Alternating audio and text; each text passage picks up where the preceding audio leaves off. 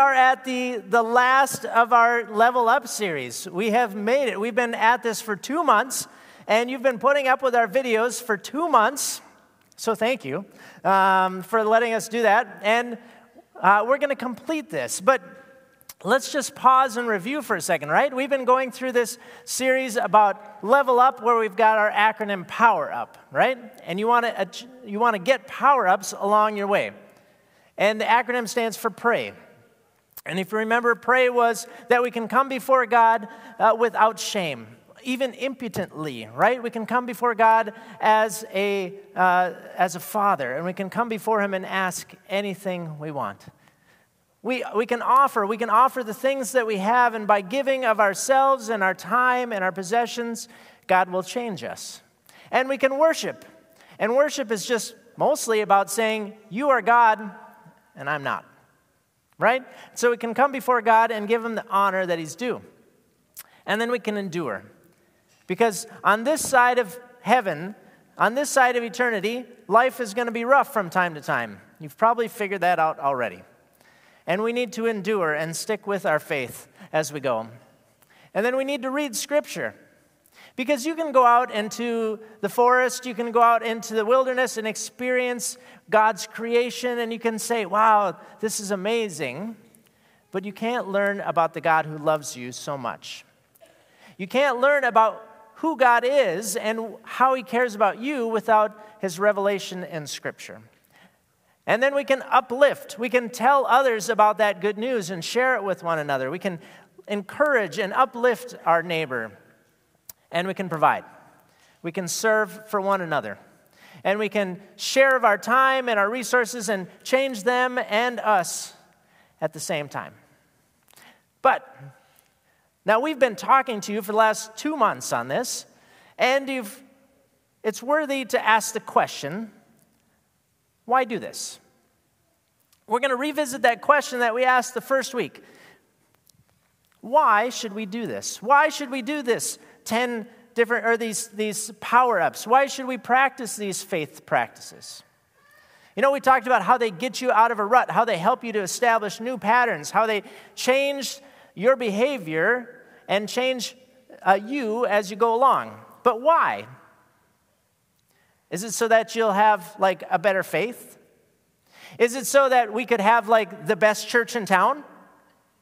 Right? Look at how buff our Christians are here, right? Is it so that we can show up for the faith playoffs and always win because we have been exercising our power-ups? Is it bragging rights? You know, I sat down with these other pastors and, well, you know, mine are all powered up. How about yours? Or, I mean, is it because we're trying to impress God?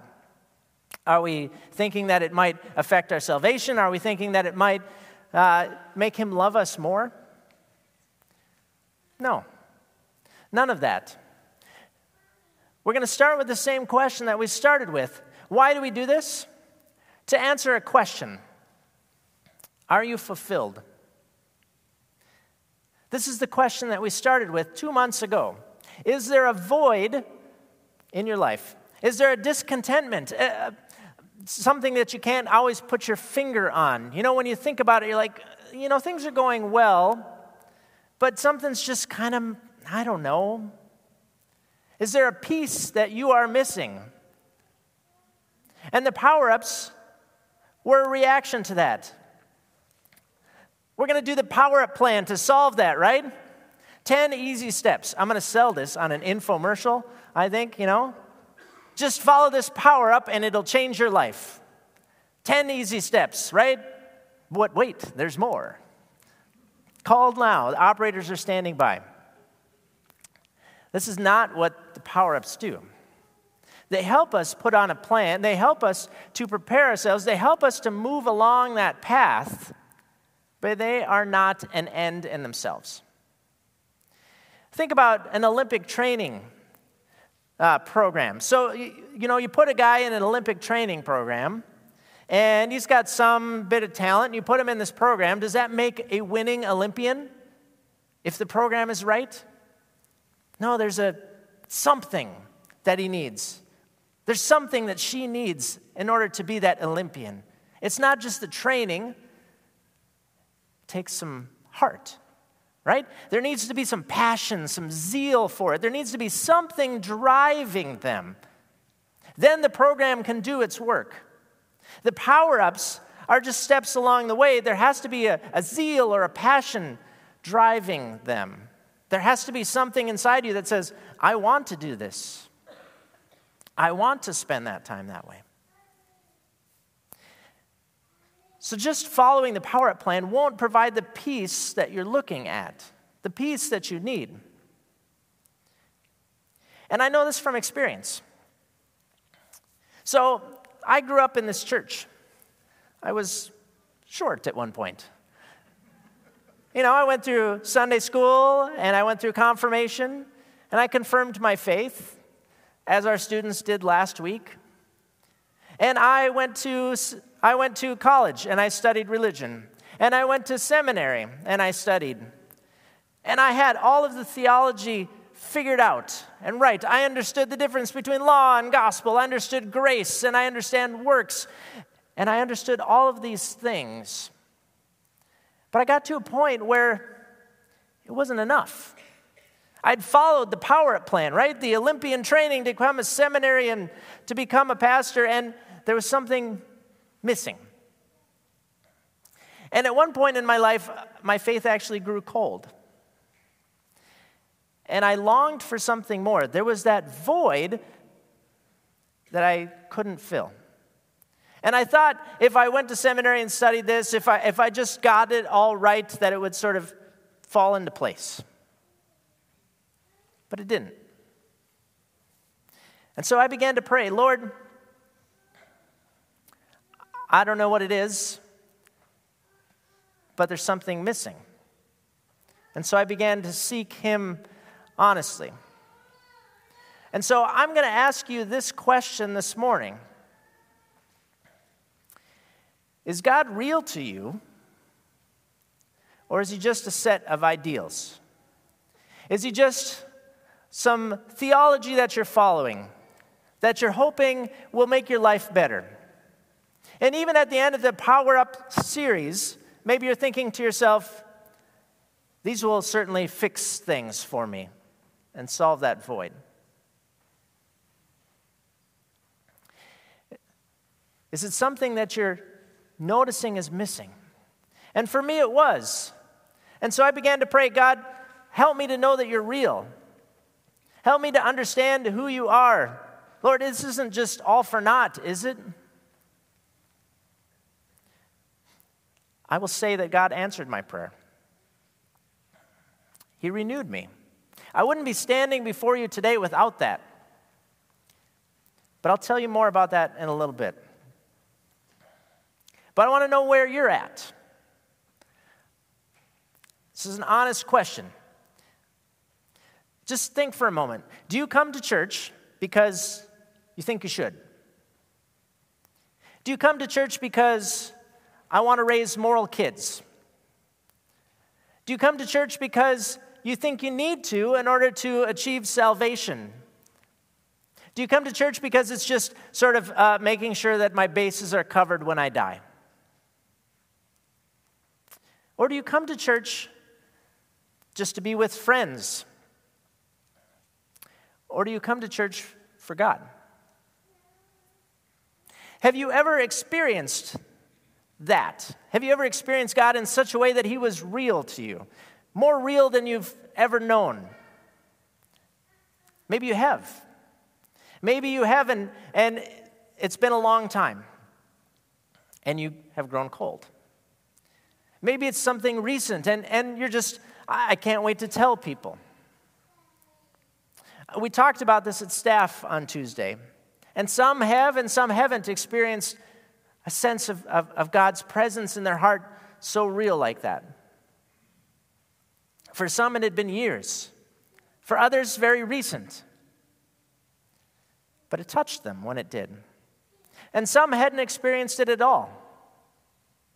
So we're going to turn to our scripture today, and we're going to look at, of all places, Exodus, to talk about finding God and seeking God. Because this gives us a blueprint It gives us a clue on how to be renewed. 2 Corinthians talks about when you're in Christ, you are a new creation. And this gives us an idea of how to be renewed. Or if you haven't been renewed, maybe just nude for the first time. N-E-W-E-D. You know what I'm talking about. So let's take a look. I love this cartoon. Just captures the moment, right? I don't know if you can make this out, but this is Moses leading the people through the Red Sea. Can you think about that? Can you imagine that? You're walking through the Red Sea. On each side of you is these walls of water, and you realize that God has saved you and brought you out of slavery. What an experience of God that you wouldn't forget, right? Can you imagine that? So real for them. And yet they quickly forget. A little bit later in Exodus, we read that Moses has gone up on the mountain, and he's been up there for 40 days. And what happens? When the people saw that Moses was delayed to come down from the mountain, he's running late, the people gathered themselves together to Aaron and said to him, "Up, make us gods who shall go before us. As for this Moses, the man who brought us out of the land of Egypt, we do not know what has become of him." Interesting, right? We saw God act that way. We saw him bring us through the Red Sea, and yet they got distracted. And so they're trying to fill a void. They know that there's a void there, and they're trying to fill it. And what do they fill it with? A golden calf. They get together all of their jewelry, and they melt it, and they make a golden calf. And you think, how silly of them, right? To have known God so like that, and then to sort of just walk away. And yet, I think we do the same thing, don't we? We find things to distract ourselves with. You know, we go to shows, we watch the Vikings lose. We distract ourselves with all kinds of things. We entertain ourselves, trying to fill this void. And here they're doing the same thing, trying to fill that void with a golden calf because they know they need something. And we know we need something too. And that's why we try and fill it, but nothing seems to do the task. So the story continues. Go up to the land flowing with milk and honey. This is God telling them. But I will not go up among you, lest I consume you on the way, for you are a stiff-necked people. That's interesting. God responds, like, I see what you're doing there. Go ahead, go to the land that I promised you, but I'm not going to go with you because I might enact justice on you. I might destroy you. But when the people heard this disastrous word, right? They mourned, and no one could put on any ornaments. They mourned because they realized what they had done and that they needed God, and he won't go with us. They're getting everything that they wanted. He's sending them to the beautiful promised land, but he's not going with them. If God gave you everything that you wanted, but said, I'm not going to go with you, would you take it? If God said, you can go to heaven, that's fine, but I'm not going to be there, would it be worth it? And Moses said to him, if your presence will not go with me, do not bring us up from here. For how shall it be known that I have found favor in your sight, I and your people? Moses interjects for them. Wait a minute, Lord. Please. Don't send us away without you. We need you. Is it not in your going with us that we are distinct, I and your people, from every other people on the face of the earth? Without you going with us, what's the point? Lord, we need you. We have that void. We have that hole. We need you to come with us. We need you to be a part of that. So Moses pleads with God. And God responds, this very thing that you have spoken, I will do. For you have found favor in my sight, and I know you by name. I will come with you, Moses. I will go with you. And I will know you by name. This is a sign of love. I love you. I know you by name. I know how many hairs are on your head. I will go with you. And then Moses poses this very interesting question. This very interesting request for God. Please, show me your glory. God has already said, I will go with you. God's already said, you've got the promised land. You should be fine. And Moses says, show me your glory. What's he saying? He's saying it's not enough. He's saying, Lord, we don't want just the promised land. We just don't want your blessing. We want you. Show me your goodness, Lord. I want to know more. I want to know you. I want to love you. Give me that desire. Teach me that. I'm just not satisfied with those other things. I want you.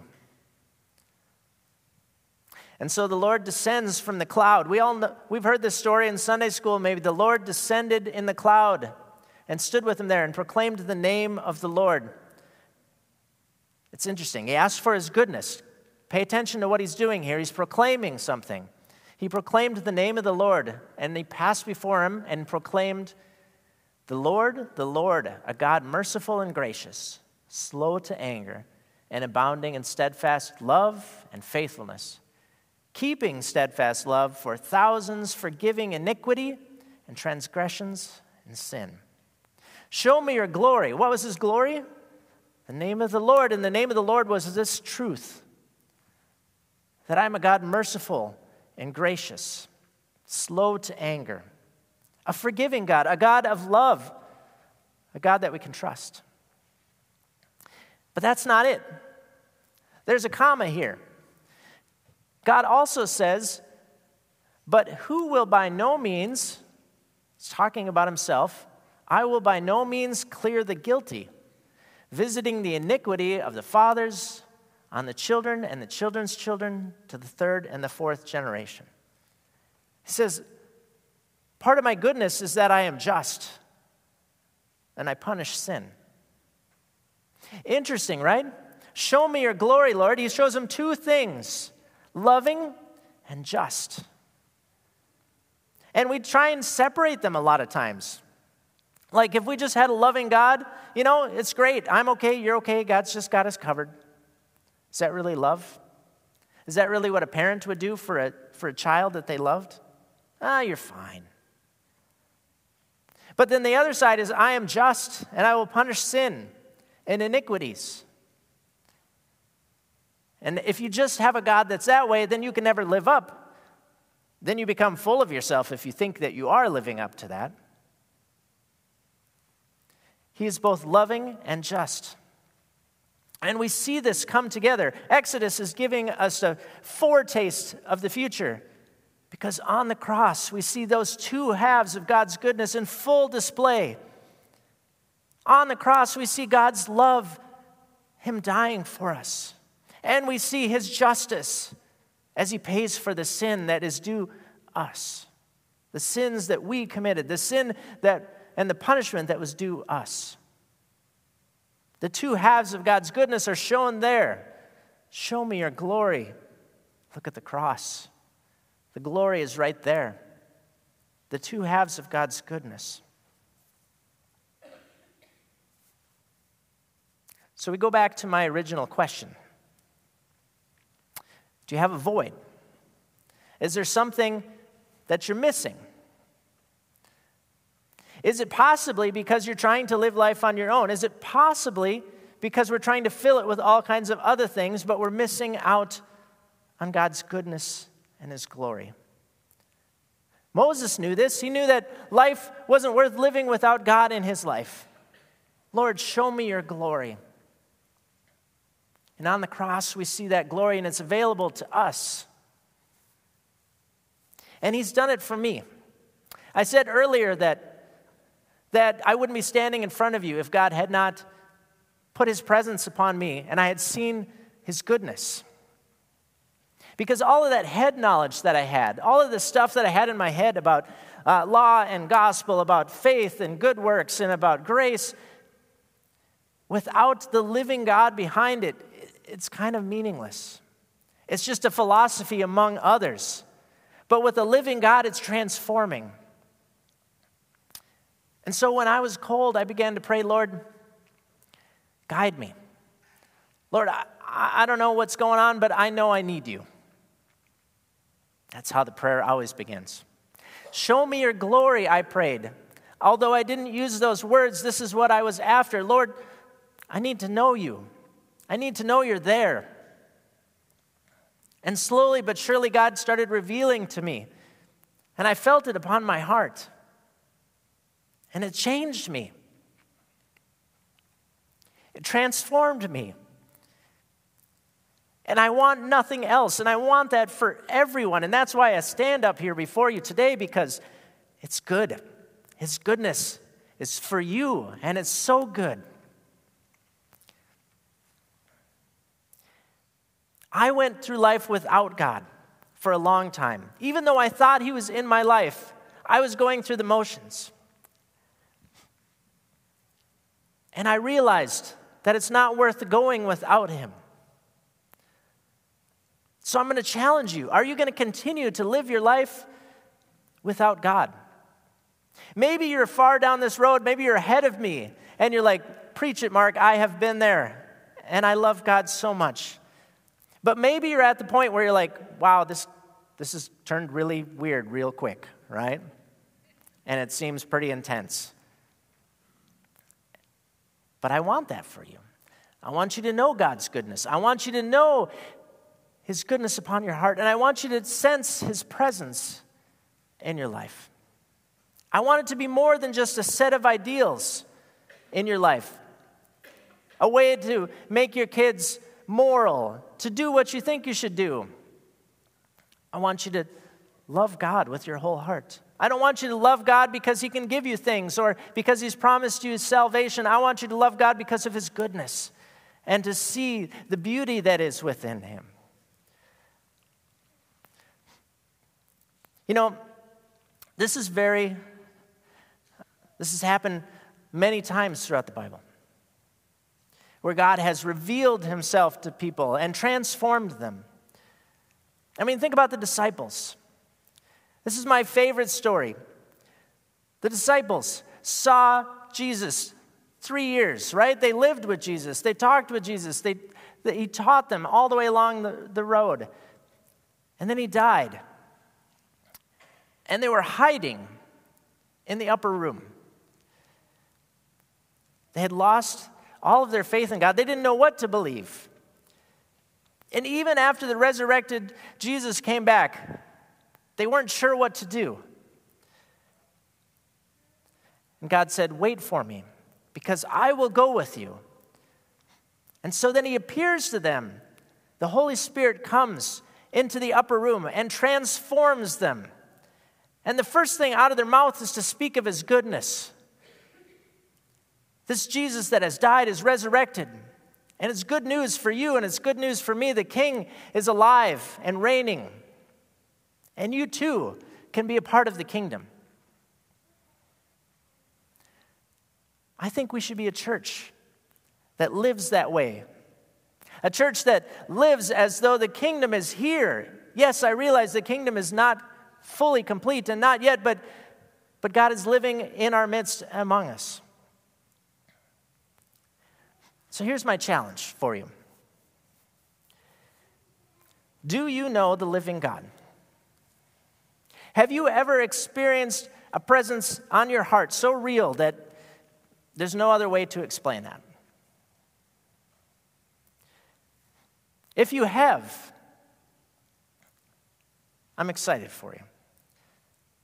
Maybe it's been a while and maybe you've grown cold, but if you haven't yet experienced that and you're thinking to yourself, what is this guy talking about today? I just don't get it. I want this for you. Now, we're not talking sort of kookiness. We're not talking sort of, Middle Eastern or mysticism or anything. We're talking about a living God that speaks through Scripture, that loves each and every one of you. I know people can get twitchy when we start talking about this stuff, right? It's the crazy church down the street. Like, be careful about that. Like, I didn't realize atonement was turning into that crazy church. We're not. We've got solid theology. We understand Scripture. We test all of these things. Does Scripture back this up? Is this really what God is saying for us? But you look through Scripture, and Moses prays for God's presence and His glory. David says, "Do not turn me away from your presence. I can't live without it." Elijah was revealed, God revealed to him. The disciples saw God, and God's presence was revealed to them on Pentecost. Paul was changed from a criminal that was seeking after Christians to writing half of the New Testament. The passion and transforming power that the real presence of God had in his life. John gives us the vision of Revelation that gives us some of the most beautiful passages of the Bible so that we know that God loves us and that someday there will be a new heaven and a new earth reuniting where we will live with Him forever.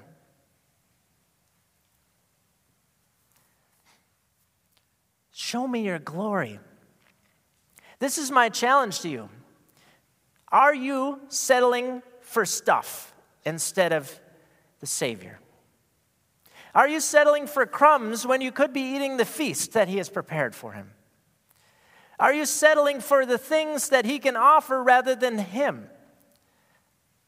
I don't want you to settle for that. I want you to think about that. And that's my challenge for you today. That you don't have to do anything today. I'm not asking you to come forward. I'm not going to pull a Billy Graham and ask you to come down, hundreds of you right now. But I do want you to pray about this. And I want you to think about this. Is my faith just a set of ideals, or is there something more going on? Do I want that? And if you do, begin with this. Lord, show me your glory. Now, maybe you're thinking, okay, but what can I expect? Well, it's God. You should expect God. You can expect Him maybe to move quickly or slowly. It might take years before you sense that. But we should always pray for, Lord, I want you above everything else. It's a gift. And it's a gift that over time, maybe not today, maybe not tomorrow, but at some point, God will be there when you need Him, as He was for me.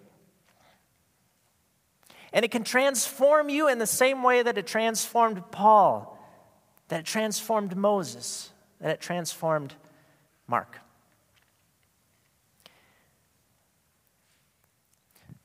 So at this point, we're going to share the Lord's Supper. And I think it's appropriate to step right into this because Jesus tells us that He will be truly there when we celebrate the Lord's Supper. His presence is in the bread and the wine that you eat today. And that's a wonderful place to start. So we're going to have communion. And when you're done, I would like you to pray about this and just think about this. And if you feel compelled to do this, DJ and Becky will be available in the back to pray with you.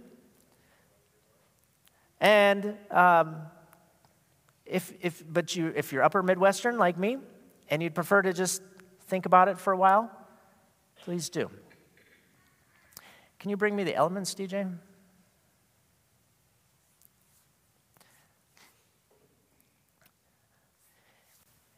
In the night in which He was betrayed, our Lord Jesus took this bread, and He gave thanks. And he broke it, and he gave it to his disciples, saying, "Take and eat. This is the body of Christ given for you." And again, after supper, he took the cup. He gave thanks, and he gave it to drink, saying, "This cup is the New Testament, the forgiveness of sins for you and for all people. Do this in remembrance of me.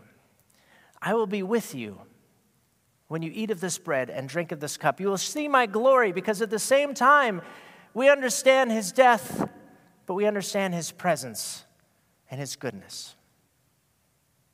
For Christ has died, Christ is risen, Christ is alive, and Christ will come again."